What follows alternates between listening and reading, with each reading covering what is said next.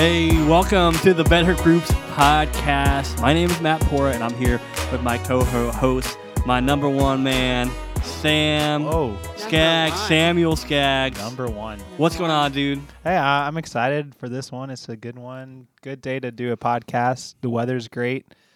I hope it's great where you're listening right now, and we're here. I feel like our energy levels are off. I'm like, hey, and you're like, well, it might be a good one. We'll see. No, it is a good one. Yeah, and it's a good one because we have a great guest today. Wonderful guest. We're very excited about Miss Lauren McLeester. Thank you. Yes, not Thunderous married applause. yet, so. Add that in, Monty. Golf clap. Yes. Golf clap. Awesome. We are on different. We are on different. Thunderous And to golf just clap. some snaps. All Awesome. So we're excited to have Lauren here to talk about leading groups, and specifically your topic today that you're going to share on is how to get real with your group. And Sam, I know we both led groups before. We all have. And that's been a struggle. In middle school world, it's like getting them to stop talking about their math test or whatever's going on, that they can't ever get past the surface level. So I'm excited. I don't know if you have anything to add before we jump in. Well, it's definitely, like you said, it's hard in middle school, but it doesn't stop in high school. As Lauren knows, she's led a high school group as well.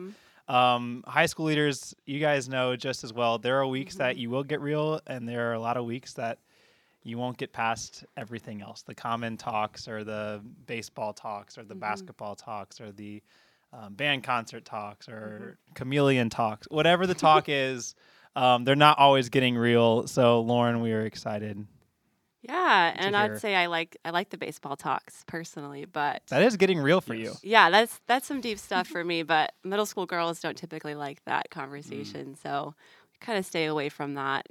But do I need to introduce myself? Go for it. Who are you? Yeah, I'll just say a little bit. So my name's Lauren. I work here on staff. I am the media arts pastor, and so that kind of means I art direct a lot of the media products that we do and storytelling, and I get to be a pastor as well. So super exciting. And I get to lead middle school ministry this year, joining Matt and Sam, and back in student ministry last year I did college. So super great group. I'm excited, though, to be back in the middle school world. Did you lead a high school group at Harvester as well I at some did, point? yes. So I led high school for 3 years prior to college, and then I actually haven't been in middle school ministry since I was a high schooler myself, which was 10 years ago. Whoa. Whoa. I didn't know that. Okay. Yeah. So you led high school for 3 years, did college ministry. Now you're jumping back down to middle school. Super excited. It's going to be the same as college. I guarantee that. I think it is. Same level of Same discussion exact, for sixth sure. grade, college, Yep. same thing. Yeah. Pretty much. That's pretty awesome. much. That's cool. Yeah, so I'll just dive in. I think something that's super important to recognize when we're talking about getting real with your group is just the vision, right? Like, why do we care about this? Why do we work for this in our groups? I think to put that before us as we work towards this and learn about it is to why do we get real? We don't get real for the sake of being real, but we move into meaningful discussion so that we can actually be transformed, grow together, learn together, process things together. And I think creating that space is worth the work. And so I think always setting that before us as we kind of navigate some of those harder days where group is not going super well or getting maybe discouraged. And so I think always having that vision before us of what we're leading towards is super important.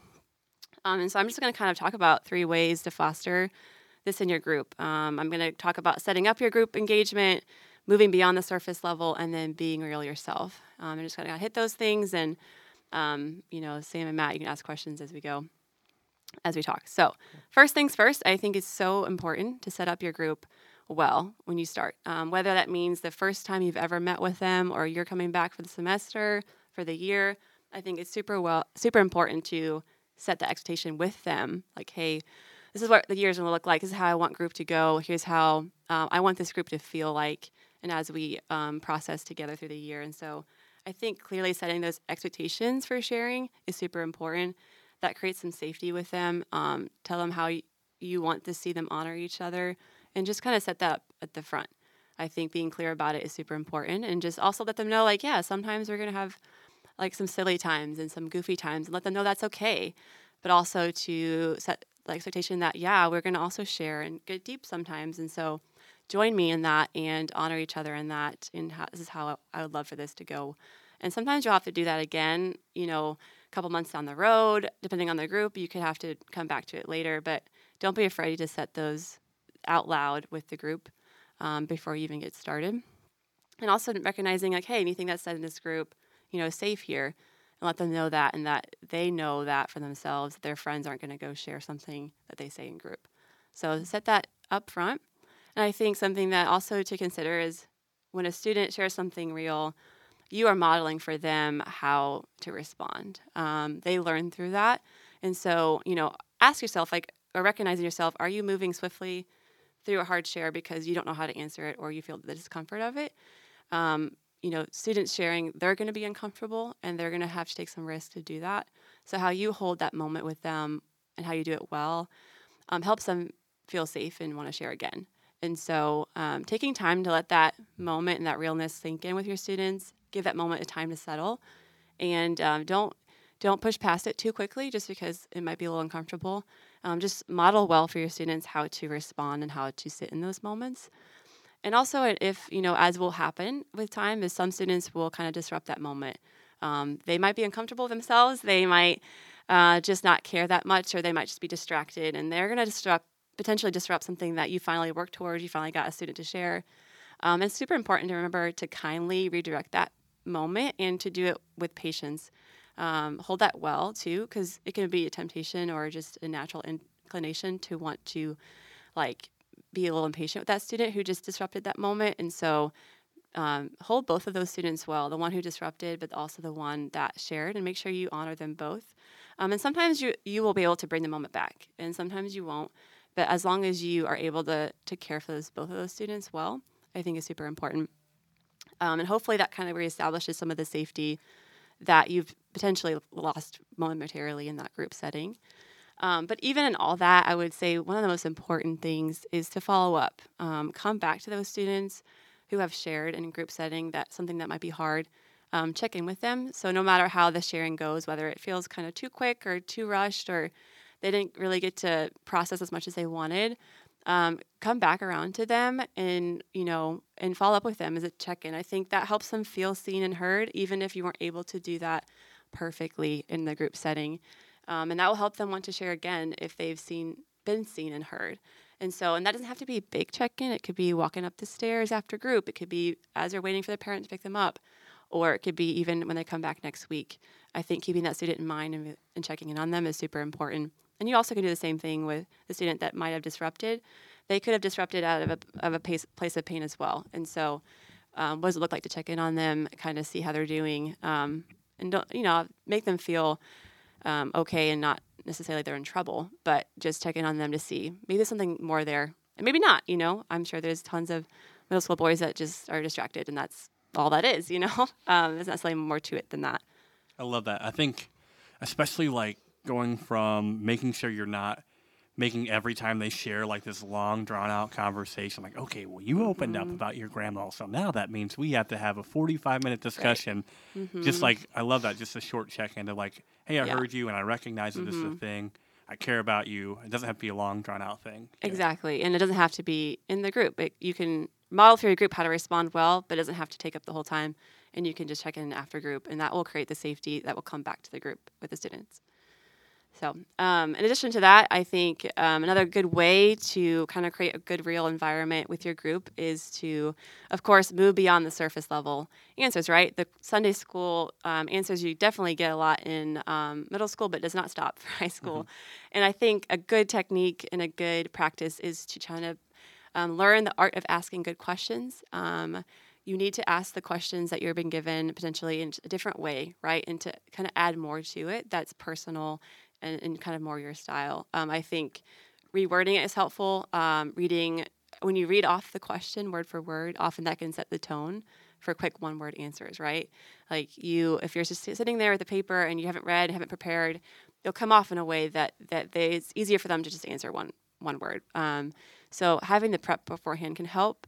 And if you just add a little more of your own question or follow-up or rewording it, that shows that you're engaged, so then they'll also be engaged and potentially, hopefully, answer a little more in depth than just the one-word answers. And again, that takes prep, right? pick out the questions you want to focus on, spend a few minutes, and really it doesn't take more than 10 minutes to look at the questions provided for most group discussions, and just come a little bit prepared, and that will pay off in the long run. That's a really good point. Prepare. Yeah, I like that a lot. Just like read the questions, make sure you're prepared. Wow. I know. Gold nuggets here. Solid. You know who you are. No, yeah. And I think lastly, too, with that is just encourage your students to ask questions themselves. I think that can help push them into a more real spot when they feel encouraged, and it's a space for them to ask their questions. And you might not know the answers, and don't be afraid of that. Encourage them to ask them anyway. Come back to the question next week if you don't know the answer, and let them know that there's safety there in asking questions. And you'll be surprised how much that also encourages less one-word, quick answers to the questions. And lastly, if they do give a Sunday school Jesus or love or whatever it is, push for more. Don't settle or be satisfied with it. Sit in the awkward silence when you try to push more, and lead them in that time to think deeper. Of course, they might not respond with a deeper thought, but keep pushing. Over time, I think sometimes you settle and you're like, okay, no one has a deep answer. I'm going to stick with Jesus. Let's move on. But I think if you show them they're persistent in that, they're going to realize they can't just keep with the one-word answers, and they'll start thinking deeper themselves. Yes, the expectations that you mentioned beforehand, that you're not going to just allow them to just say, oh, Jesus, or... Right. Yeah, I think it's good. Yeah, because when you start settling for that answer, they'll just keep with it until they've been pushed to think deeper. Thinking is hard, so middle school students and high school students don't always want to do that. Thinking is hard. I Thinking agree is with so that. hard. Especially after being at school all day. Like Yeah. they're home for a few hours. They're probably doing homework in that time.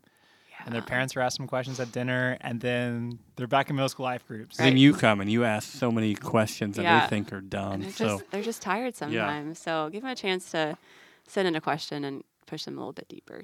And lastly, being real yourself help fosters that environment.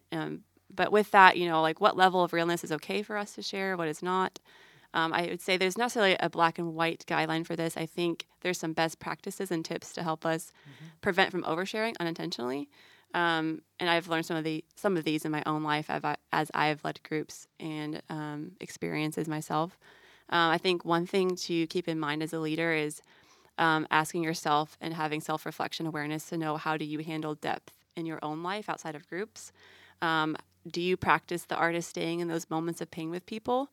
Because that will translate over into leading the group. How you sit in some of the uncomfortable conversations, how you push in with people in your own life, that practice will come into your group, and how you handle those moments with your students, whether it's one-on-one or any group setting. And I think we're holistic people, and so what we bring from outside the group comes into the group. And so be aware of that. And also, again, with being outside your group, outside of leading, is like, do you have that space in your life to process? Do you have your own group? Do you have a mentor? Do you have that space to share your own emotional things, your own struggles? Because if you don't have that space, I think there is the potential for unintentionally sharing in your group an inward need that you have to be heard that you're not even recognizing. So if no one has heard something or even processed with someone this situation that you're thinking about sharing, your group shouldn't be the first one to hear it. You're leading a group. If it's raw, if it's something that you have not processed, I would not share that. I would make sure, one, that you're taking care of that own need in your life, so you don't unintentionally share that. I've been in a place before where I've been in a group setting, leading one, and realizing I needed something to process. And it was a good example, but I was like, I have not processed this with people. I cannot share this. And so I'm going to kind of back off and make sure I wait for that to be something for a later time. And so for me, if I haven't processed it myself with people, I check myself a little bit, and I try not to bring that into the group setting. So I think that can be kind of a guardrail to help from oversharing something that you might not necessarily need to. For sure. I think that can be with anybody. I know last year I experienced that with some of the guys who I was leading group with, which I love those guys a lot, but they were high schoolers, and we'd be talking about some topics that they were really passionate about, but then they would almost shift it to be like a life group for them with me, and I was like, we need to make this more about a conversation they're engaged in, not just like the theology or whatever that you really want to talk about and process with me or with someone else. So I mean, it's easy to fall into that trap to say, okay, I'm going to process this whole thing out with this group. But even if it's middle school, high school, wherever it is, it probably shouldn't be the first time. Yes. Like And I think, too, the students will care about you, and they might start asking more, especially as they get into high school. And so you need to just be careful that, you recognize when you have maybe an unmet need that you just need to make sure it's not with them, that you're sharing it when it's still fresh and raw. Another, just a tip I think I've learned over time is that I think more times than not, you will not need to share with your group as much as you think you will. I think the temptation as leaders is to fill the empty space with a story or an example of our own. And I would encourage leaders to wait those moments out a little bit longer. You have a lot of students that need to be seen and heard, and don't jump into that space too quickly with your own stories when it's not really necessary at the time. I know I've fallen that temptation to just fill empty space with my own stories. And it's not just even from oversharing. It's just I'm not letting the students have enough time to process and think through. And then I'm taking time away from them sharing. And so I think to be aware of that. I think sharing is definitely good at times in a good space. And I think it's appropriate to add and share from your own life in group discussions. That helps them know that you're human, helps them to know that you struggle, and it sets some example of what realness looks like in a group discussion. Some of them won't know what that looks like. And so I think having examples also help your students have time to think for their own and have examples to help spark their memory. I know as a student, when I was in a group setting and I couldn't think of an example and it was just silent, my mind went completely blank. It's the only time in my life I don't think. It was group discussion, silence. And so whenever someone, whether the leader or the student, had an example, I could think about it as they talked. For some reason, that was for me helpful. And some of your students will be in the same place as that. Yeah, I think that's good. Giving examples, but not giving a second sermon is huge, I think. Yep. They don't need to be put in a room where they're being talked to again for an entire 40-minute segment or something like that. But giving an example to spark a conversation for them, I think, is huge. It's all about helping them process through. Right. The Spirit move through them. Right, and not about you. And so making sure, because I think when that. I share, I try to keep a rule of thumb as well as to keep it pretty short, leave details out, especially ones that do not matter. Yeah. And so we asked 14 years ago, guys. It was January, all right? And the degree, it was about 36 degrees. We all have those students that do that, and then we sometimes do that ourselves. And so I think just keeping it to the very general, very to the point of what really matters, and that way it's short, and that it gives them an example without going too far into another sermon, like Sam said. And that will help keep some of that from being a space where you end up spending more time than you need to. For sure. And that also protects you from being more transparent than you need to be, is being more general and saying you could share a story about your struggles of whatever issue, like pornography or whatever, in 15 seconds. That will mean so much more. It would mean the same if you do it in 15 seconds or if you do it in 7 minutes or 10 minutes. Yeah. They understand. They get what you're talking about. And so I think that's good. That's a great point. Yeah. And also I think another thing I've learned over the years too is that sharing your story with them is a great way to connect, but it's not, I think, the best way. And I think we often think our story is it's going to get us connected. It's going to get that relationship that we want with them. But I think the way that you hold their stories, the way that you listen and honor what they share, and how you make them feel seen and loved, that trumps all. And I learned that before Harvester, I worked at a group home with teens that struggled with homelessness. And we had a lot of protocol around self-disclosure. We couldn't really share anything at all. And I was really mad about that at first because I'm I'm not going to be able to do this. I don't even want to work at this job. I almost quit. And I'm glad I didn't. And I ended up sticking it out. And I quickly realized that I was able to have some really real conversations with them, some really good relationships, and they hardly knew anything about me. And they knew that I cared about them. They knew that I could be real with them. I modeled empathy with them. So I internally connected with them on their stories, but never necessarily had to share my story with them to do that. And that really showed me that time. It was 2 years of my life, showed me that I didn't have to have a connecting story to connect with the youth in the program. Because honestly, my story did not connect with them at all, really. My story is way different than their story. And so I didn't need that. Sharing my story to connect with them, I was able to love them super well without it. And so just realize that how you make them feel loved and seen is really that trumps most trumps that kind of connection than just trying to immediately jump to your story to connect. And then just to kind of say, like, just encourage you, like, obviously don't be closed off. We want to be real with them. We want to show our humanness, but don't be obviously a completely open book either. So when you just share something real, make sure it applies to their life in some way.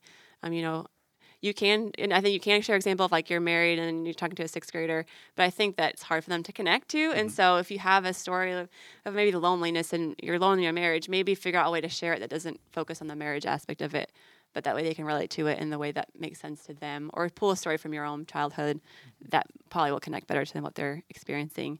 And when you're just not sure about it, when you're just not sure if you should share or not, I think remembering that we have the help of the Holy Spirit, the discernment comes from Him. And so in that moment, you're not sure, you've kind of done some of these things, you've thought through these things, but you're just not sure in that moment. We have this help of the Spirit, and that's, who's going to help guide us in those moments. So pray about it in that moment and seek discernment from Him. Awesome. That's really good. I love that.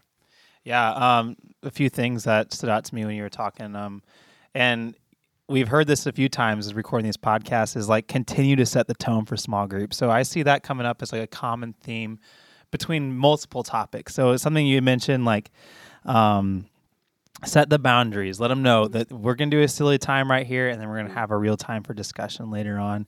And then again, we heard today, like make sure that you let them know what's said in group stays in group. And I think even a good practice we could start implementing in our small groups is maybe at the start of every single new series, we go over our life group rules again before you start your small group time, and you just kind of retell what those rules are and re-say it. So then maybe it'll spark and hit someone for the first time, or it'll just continue to remind them, like, we're here to have fun with each other, to be real with each other, and what we say in this group stays inside this group.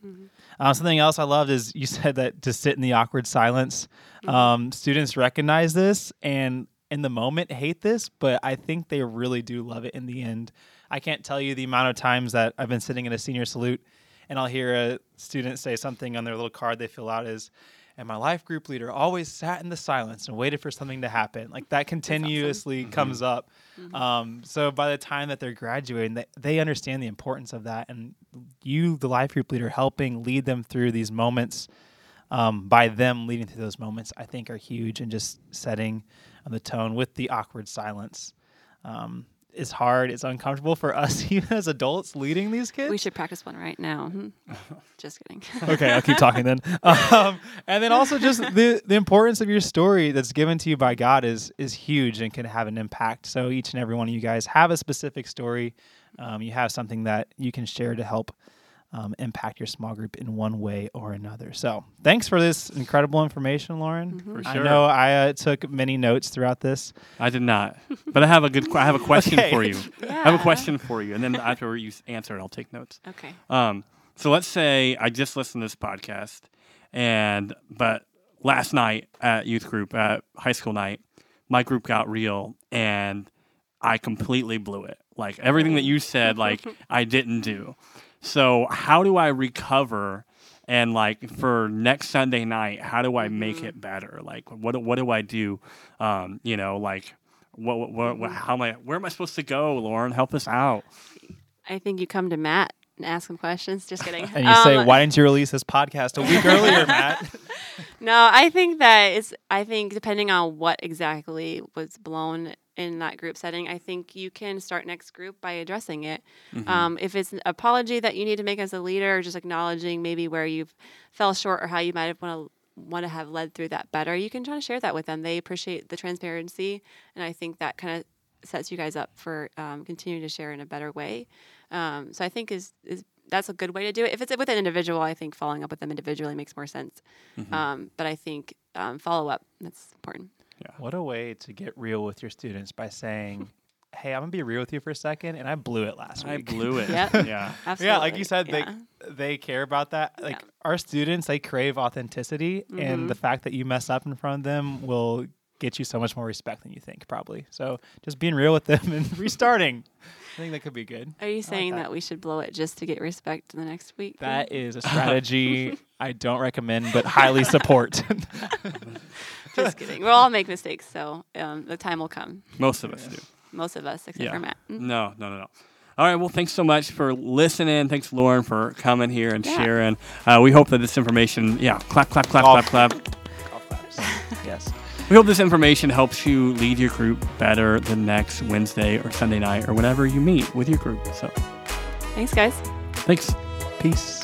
Peace. Peace out. Love and rock and roll.